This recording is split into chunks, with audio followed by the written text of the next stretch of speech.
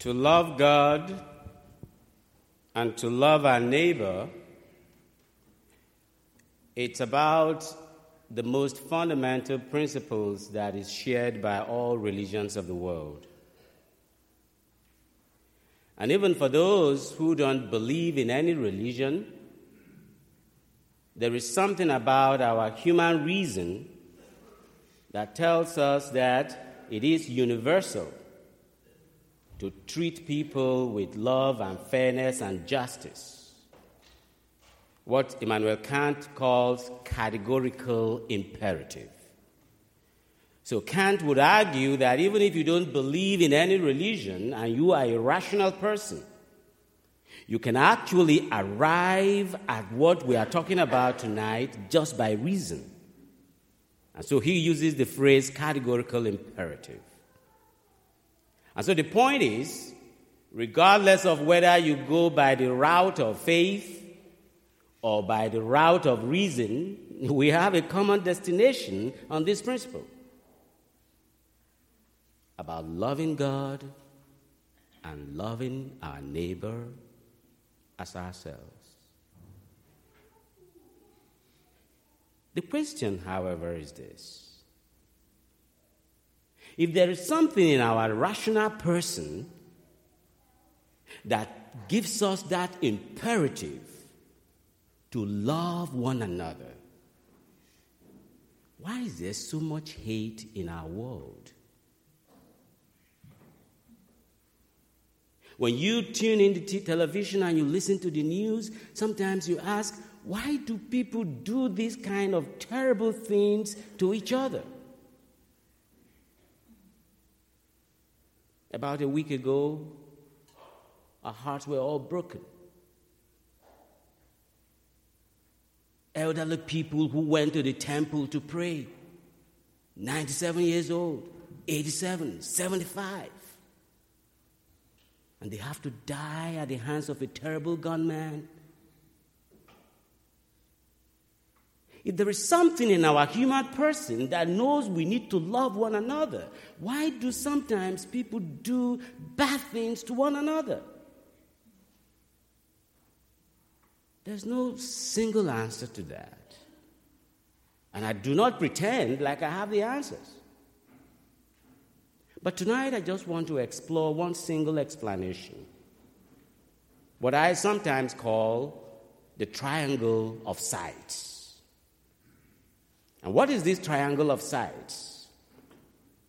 How you see the neighbor, how you see yourself, and 3, how you see God.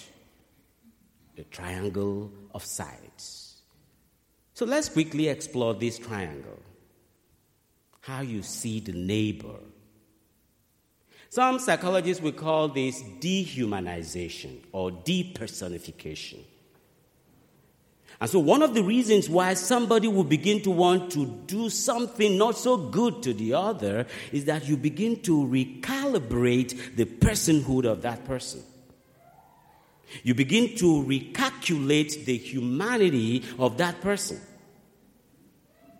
In fact, there is a mathematical example in history, what some historians call the 3/5 compromise. Many of you know the history. During the Constitutional Convention, the problem was, okay, what do we do with the slaves? And it was a real problem. Because if you allow the slave owners to allow all their slaves to be counted as human persons, they will overrun Congress. Slaveholders will overrun Congress. So what do we do? And so the 3/5 compromise says, all right, you know what we're going to do? For every 5 slaves, we only count 3. And so the slave technically now becomes 3/5 of a person. That is a mathematical depersonification. But thankfully, we don't have to do that in our time today. Yet, very often, we depersonify in our words, in our attitudes, in our language. When we call people animals, call people names, have all kinds of attitudes towards the other. That is depersonification and dehumanization. And that can create a challenge to loving the neighbor. So first sight is how we see the neighbor. And that can be a challenge to what Jesus is telling us tonight. The second side of the triangle is how I see myself. All of us are products of identities.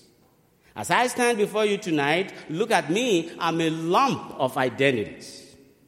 I'm a priest, I'm a professor, I'm a son to a loving mother back home in Nigeria, I'm a brother to 11 siblings. What else am I? I'm a colleague to Deacon David. What else? I am African. No, what else? I'm a naturalized American. Hey, hey. And the list can go on and on and on and on. And each of these identities are important and they make who I am. The problem, however, is when I become obsessed with one of these single identities. And that identity begins to now overwhelm all the other forms of identity. People will call that de-individuation. And so I get carried away in one of the group identities. That I am now an African. I get obsessed about being an African. And I'm swallowed up in that African group identity. And whoever does not look black as I am, and I mean black as I am, it doesn't count.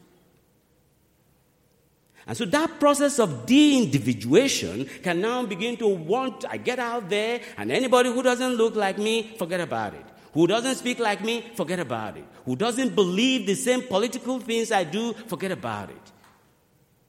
And that can become a problem and a challenge to loving one another and loving the neighbor. The third side of the triangle is how we see God. It might sound strange that how you see God sometimes can determine how you love your neighbor. True.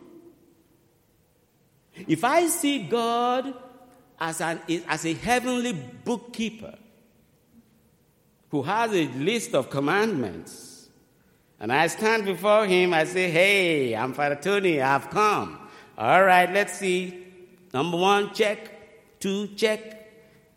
Morality is not a checklist. And that's the huge problem of this guy in the gospel tonight. Because he was looking at morality and relationship with God as a matter of checklist. And so he comes to Jesus and says, Master, I know you're so wise. Tell me, what is the greatest commandment? That one commandment that once I keep it, I'm good. And Jesus was like, are you kidding me? God is not like a bookkeeper or an accountant who has a checklist, and then once you can check off those things, you are good. And so, how we see the neighbor, how we see ourselves, and how we see God can affect truly how we love God and love our neighbor. But thankfully, we have a counter to the triangle of sights tonight. So let me summarize by reminding us of what counters the triangle of sights. Number 1, God is a relationship. Faith is a relationship. Religion is a relationship. To love God with all your heart, with all your might, and with all your soul. And to love your neighbor. That's what we believe. Number 2, Jesus is the high priest who reconciles us to the Father. Even when we are broken in our relationships, even when sometimes we may have hated each other, even when sometimes we may have been divided among ourselves because of a lot of things, Even when we call each other names and we hate the neighbor just because it's a D or it's an R, the high priest in Christ truly reconciles all of us. And he is what we celebrate tonight in the Eucharist.